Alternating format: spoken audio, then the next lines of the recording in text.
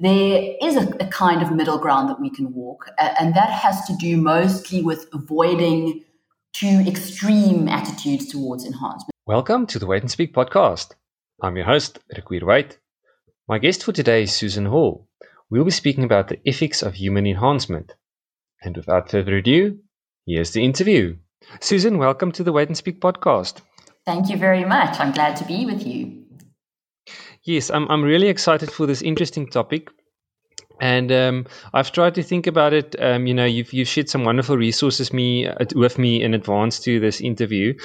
So maybe just as an introduction, I'll touch on some of the thoughts for our listeners. If you think about activities like physical fitness routines, wearing glasses, and taking music lessons, to enhance your abilities, you won't really think there should be any philosophical problems about that or that type of human enhancement.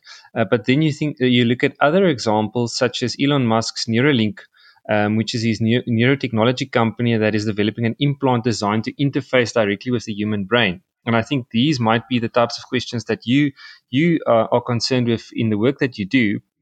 So could you perhaps tell us what are the types of enhancements that are considered in this ethical and philosophical in the ethical and philosophical debates on the ethics of human enhancement? Thanks. So I think we can distinguish between the types of enhancement in two ways. First of all, we can think about the different means of human enhancement, specifically when we're talking about biotechnological human enhancement. And there we might be thinking about genetic enhancement, so that would be gene editing to manipulate certain characteristics, pharmaceutical enhancement, so the use of drugs, such as Prozac or hormone treatments to manipulate certain characteristics, or increasingly the use of devices, so nanotechnology, brain implants, the kind of thing that you were talking about in your introduction, but also something like smart prosthetics, smart prostheses that might be incorporated into our biological bodies. And there we start to think about something like cyborgs from science fiction. So there's these different means that we can use to enhance, and then we can distinguish between the different kinds of characteristics that we might be enhancing. So we might think about cognitive enhancement of intelligence, memory, rational capacity. Moral enhancement is currently a very big topic in the bioethics literature. So the enhancement of our capacity to behave altruistically and think about others, the enhancement of mood, the enhancement of how we feel, and then, of course, physical enhancement. So enhancement of our height, our appearance, or perhaps our physical stamina. So we can distinguish between different ways of enhancing and different kinds of characteristics that we might want to enhance. Mm-hmm. And Susan, something quite interesting you mentioned now is moral enhancement. So what is the thinking behind that? How can we enhance? Is it by types of training, or what's the thinking behind moral enhancement? Well, of course, we already engage in moral enhancement all the time, environmental moral enhancement. So when we try and instill different kinds of morals in our children and educate them, we're already engaging in moral enhancement. But when from the enhancement literature, we're thinking about biotechnological moral enhancement. So that could again be genetic enhancement if we are able to come to a stage where we can identify genes that are responsible for altruistic behavior or for antisocial behavior. We might want to edit those genes. Or even something like providing hormones. So there have already been some experiments performed or some research performed in oxytocin, giving a certain kind of hormone which seems to enhance our capacity to behave altruistically towards others. And even something like the use of recreational drugs like MDMA or ecstasy. Some philosophers have suggested that might be a way that we can increase our capacity to behave lovingly towards others. So again, it could be various kinds of moral enhancement. And of course, many people think that would be a very good thing, that would improve the world if we can manipulate our natures in such a way that we consider others, that we are more likely not to be selfish, to behave altruistically towards others, and so on. Wow, that's really fascinating, and that just made me think about Tim Ferriss, another author. I know he's really funding a lot of research around the use of psychedelics, also in terms of treating specific conditions, and so it's quite interesting. And it seems from what you've said, this is now just perhaps my simplification of a more complex. A theme. It seems to be these two parts. The one might be to use enhancement to treat or prevent specific debilitating diseases. And then on the other side, there's the ability to manipulate our own nature. And then I assume there's different types of questions and dilemmas we face in these two areas because they are slightly different. So perhaps it's easier to make an argument for an enhancement which prevents a disease as opposed to giving an athlete or a long distance runner a edge over his competitors, his or her competitors. So could you perhaps touch on what are the ethical dilemmas, if it's possible to distinguish between these two areas, some of the questions that you look at, and then I think something that you work on specifically is what you've also touched on is around genetic enhancement and where this fits into this debate. Okay, so first of all, I think it remains an open question in the literature whether the treatment of disease is a form of enhancement. So I think most people think of treatment and enhancement as two different kinds of interventions. I don't think there are two different kinds of interventions. I think that the treatment of disease is just a different kind of enhancement, a different form of enhancement.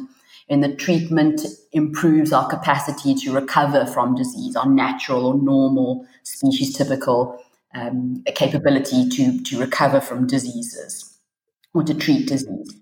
But of course, we do already make use of enhancements to prevent disease, and the best known of those would be vaccination or immunizations of various kinds.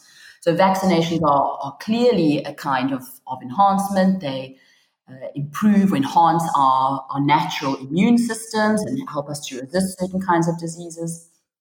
And both treatment and preventative medicine, which I think of certainly as a kind of enhancement, are certainly regarded as less morally contentious than the kinds of enhancement that you've also spoken about there, the way in which we can improve upon our natural functioning, our height, our cognitive functioning, and so on.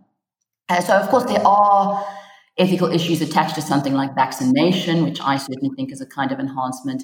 But those have to do more with whether the enhancement is safe, whether vaccinations are safe. Anti-vaxxers are not convinced that those enhancements are safe, for example. But in general, medicine and the treatment of disease is regarded as much less morally contentious than the other kinds of enhancement that we've spoken about, making us better than well, improving upon our normal function. That seems to be because treating disease or preventing disease is seen as removing or preventing harm, whereas the other kinds of enhancement are making us better. That's regarded as less morally laudable or more morally suspect. And that's despite the fact that we, of course, enhance ourselves environmentally all the time. Yes. A genetic enhancement is perhaps seen as particularly worrisome, and that is because of two different traits of the way in which the relationship between our genotype and our phenotype functions.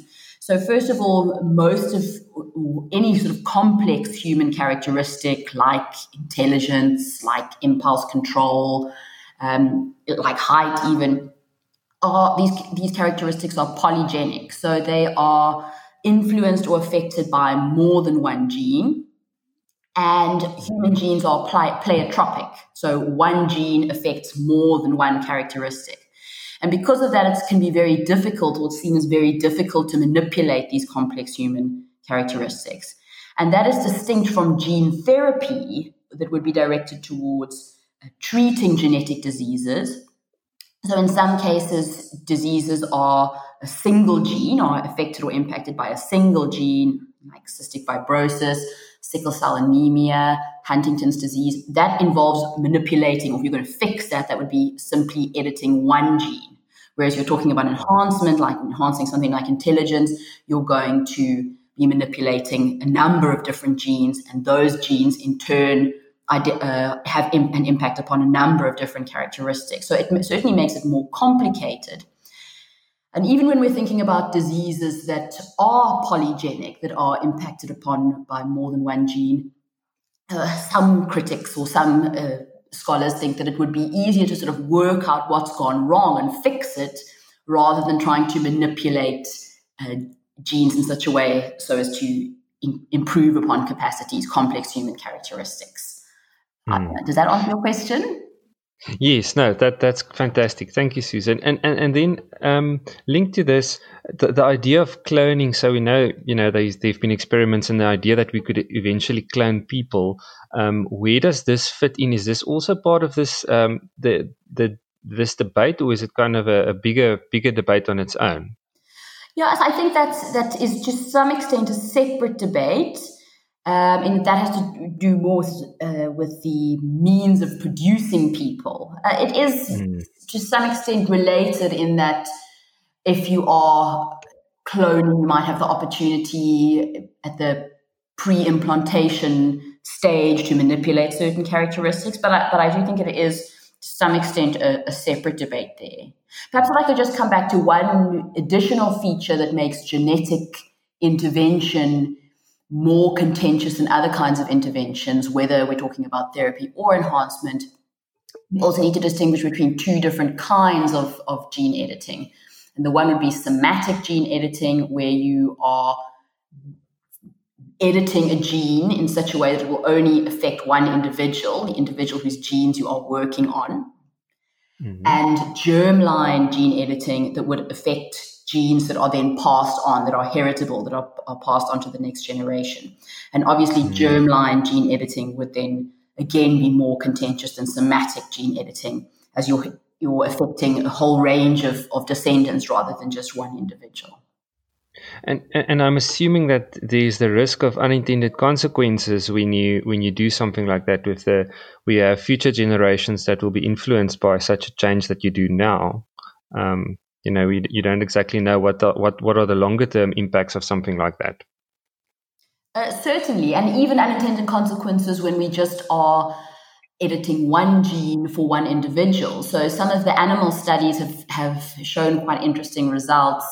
One study was focusing on pain perception. I can't remember if it was in rats or mice, but we're trying to edit genes that were responsible for the perception of pain, with the idea that this could eventually be developed into a kind of therapy that would decrease the perception of chronic pain in human beings. Obviously, that's not possible now, but it was the early stages of that kind of research.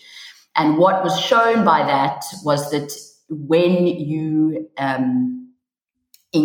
the first effect that they noticed in these animals was that they seemed to become clever, or at least their memories seemed to be enhanced. And when their memories were enhanced, this also increased pain perception in the animals. So the goal was to do something to do with pain perception, and that ended up having an impact upon memory. Now, obviously, that has an implication if we're going to be editing genes or modifying genes that are responsible for enhancing the memory of human beings. That might have unintended consequences with regard to remembering traumatic events or pain perception, and so on. So yes, unintended consequences is something that we would have to be very cautious about. So, and I guess it's almost like, and to make the analogy with medicine, that medicine can treat a specific symptom or disease, but most medicines come with a whole list of possible side effects. So I guess it's in a similar vein that these types of interventions have these unintended consequences or side effects. Yes. Then, Susan, delving deeper into these debates, Buchanan suggests that the debate around enhancement is mainly characterized by kind of a division between pro-enhancement, or not between pro-enhancement and anti-enhancement schools of argument, but rather between anti-enhancement and anti-enhancement views. Could you please explain what is meant by this distinction and thinking behind it? Okay, so Buchanan distinguishes or wants to make the point that we're not dealing with pro and anti arguments in the literature, for the most part. So we have a group of scholars who argue that enhancement is wrong, so they argue against enhancement. And then opposed to that group of scholars, or opposed to those arguments, we have those who argue against those who argue against enhancement. In other words, who offer counter arguments against the arguments against enhancement. In other words, they argue that enhancement is morally acceptable, that the arguments against enhancement are not valid or not reliable. So they are not necessarily arguing actively in favor of enhancement, in arguing that enhancement is sort of a moral good, that we should pursue it. They are simply saying, well, the arguments against enhancement don't hold, and therefore enhancement might be morally acceptable. So those are the anti-enhancement arguments. Okay, that makes sense. In recent years, more of a pro-enhancement literature has started to develop. So this would be those that argue that enhancement is not only morally acceptable, but that some kinds of enhancement are morally good, positively morally good, and that we might even have some kind of obligation to provide those kinds of enhancements. And I would fall into that category myself. I think that there are some kinds of enhancements, given that we can prove their safety and effects, that they have the effects that they're intended to have, that those enhancements might be morally obligatory or a moral good in some way. And I'm assuming, one argument might be in terms of quality of life. If something like this can enhance someone's quality of life without, major risks, then you could make the argument that it might be more acceptable. Yes, more so if they are shown to be safe and that they are likely to really impact upon and improve and enhance human well-being, then I think you can make the argument that we've got good reasons for pursuing those kinds of technologies. Mm-hmm. And then, Susan, in some of the work that you've done, you identify 3 broad groups of arguments against genetic enhancement. Could you maybe tell us a bit more, what are some of those arguments, just to get the broader context? Sure. So I have identified 3 kinds of arguments against enhancement.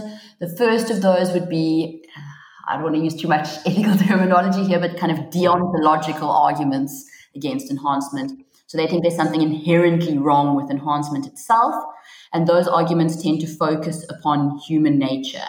So they think that enhancement is an inherent threat to human nature, and that might be because enhancement is likely to transform us or enhance us out of the human species, that's a bad thing, or that enhancement is going to undermine or get rid of certain kinds of important capacities that we think of as central to human identity. So that might be something like the value that we place on making an effort to achieve a certain goal, or the value we place on sort of human vulnerability or fragility, or accepting people for who they are. So those are all important human values, and arguments from human nature think that enhancement might undermine or threaten those kinds of human values. So that's the first group of arguments against enhancement.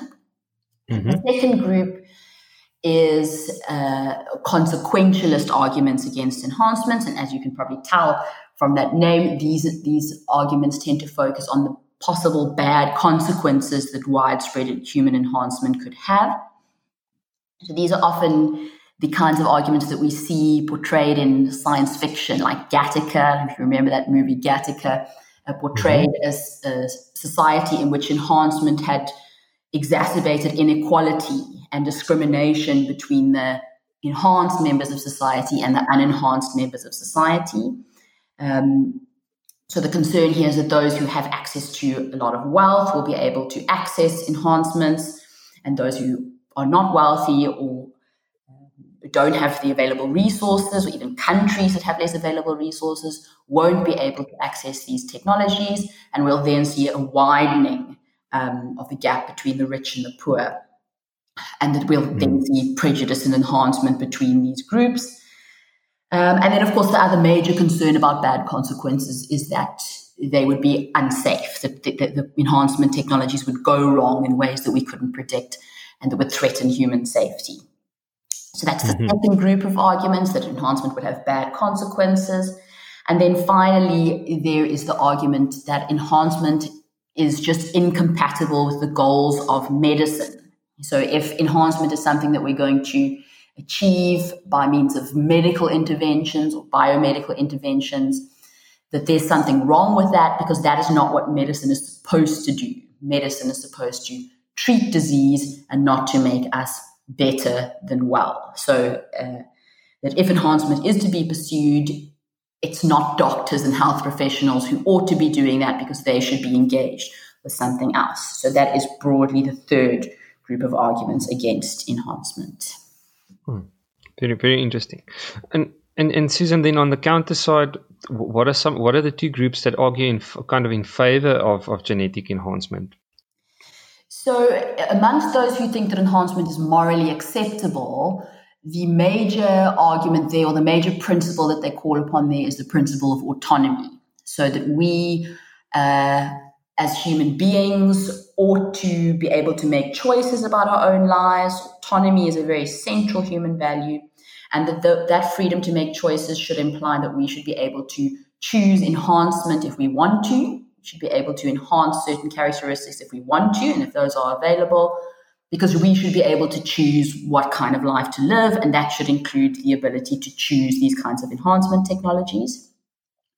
And then, of course, also reproductive autonomy, so that we generally think that parents should have a lot of leeway in deciding how to raise their children, and that for those who think that is important, that might also include the freedom to choose certain kinds of enhancements for your children.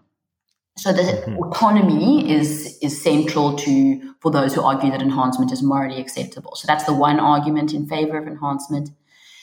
The other argument in favor of enhancement is again a consequentialist argument, and it proceeds just from a position of human welfare.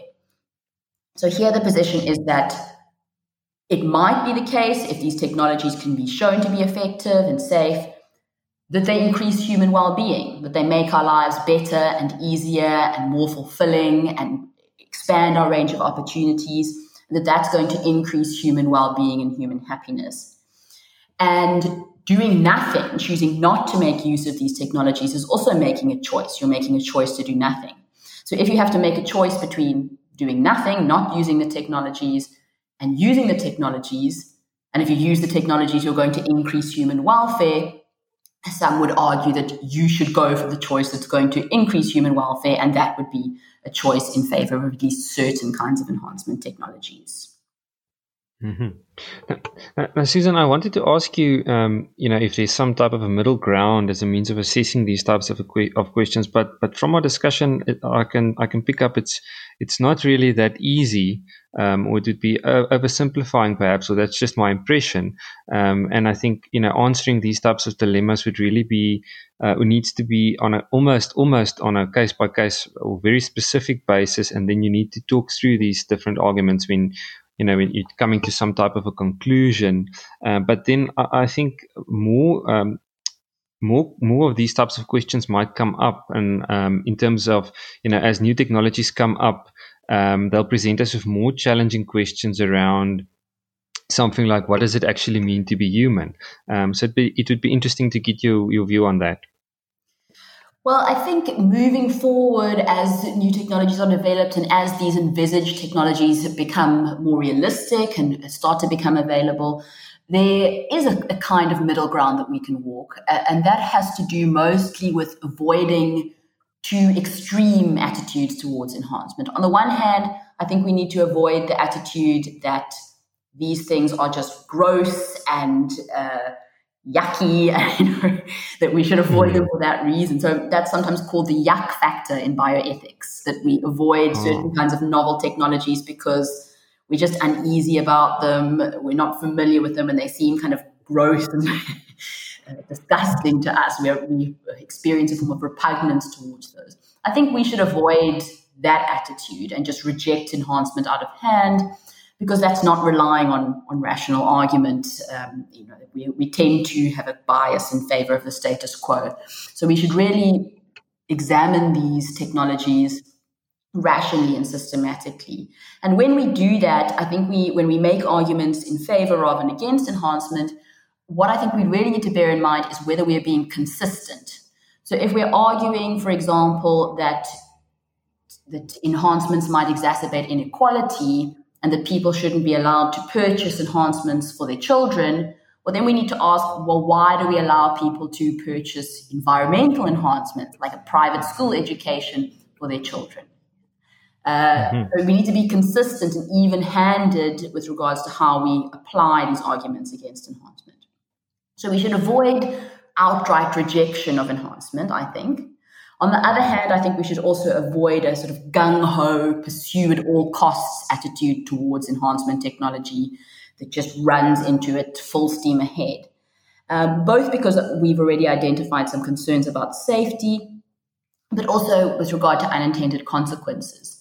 And not just unintended consequences with respect to how a particular intervention might not have the immediate effect that we wanted to, but also in terms of longer-term societal consequences. So if we think about something like the adoption of the technology of the internet, social media, the adoption of those technologies has really changed society in quite fundamental ways, and ways that we couldn't necessarily have predicted when we began to adopt those technologies. So we need to be cautious when we embrace enhancement technology too.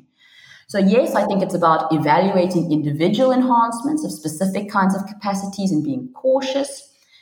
If there is one rule of thumb that I would argue in favor of, it's that specifically when we're choosing enhancements for others, so when parents are choosing enhancements for their children, and when states are making available enhancements for their citizens, I think we should be guided by a distinction between different kinds of interests.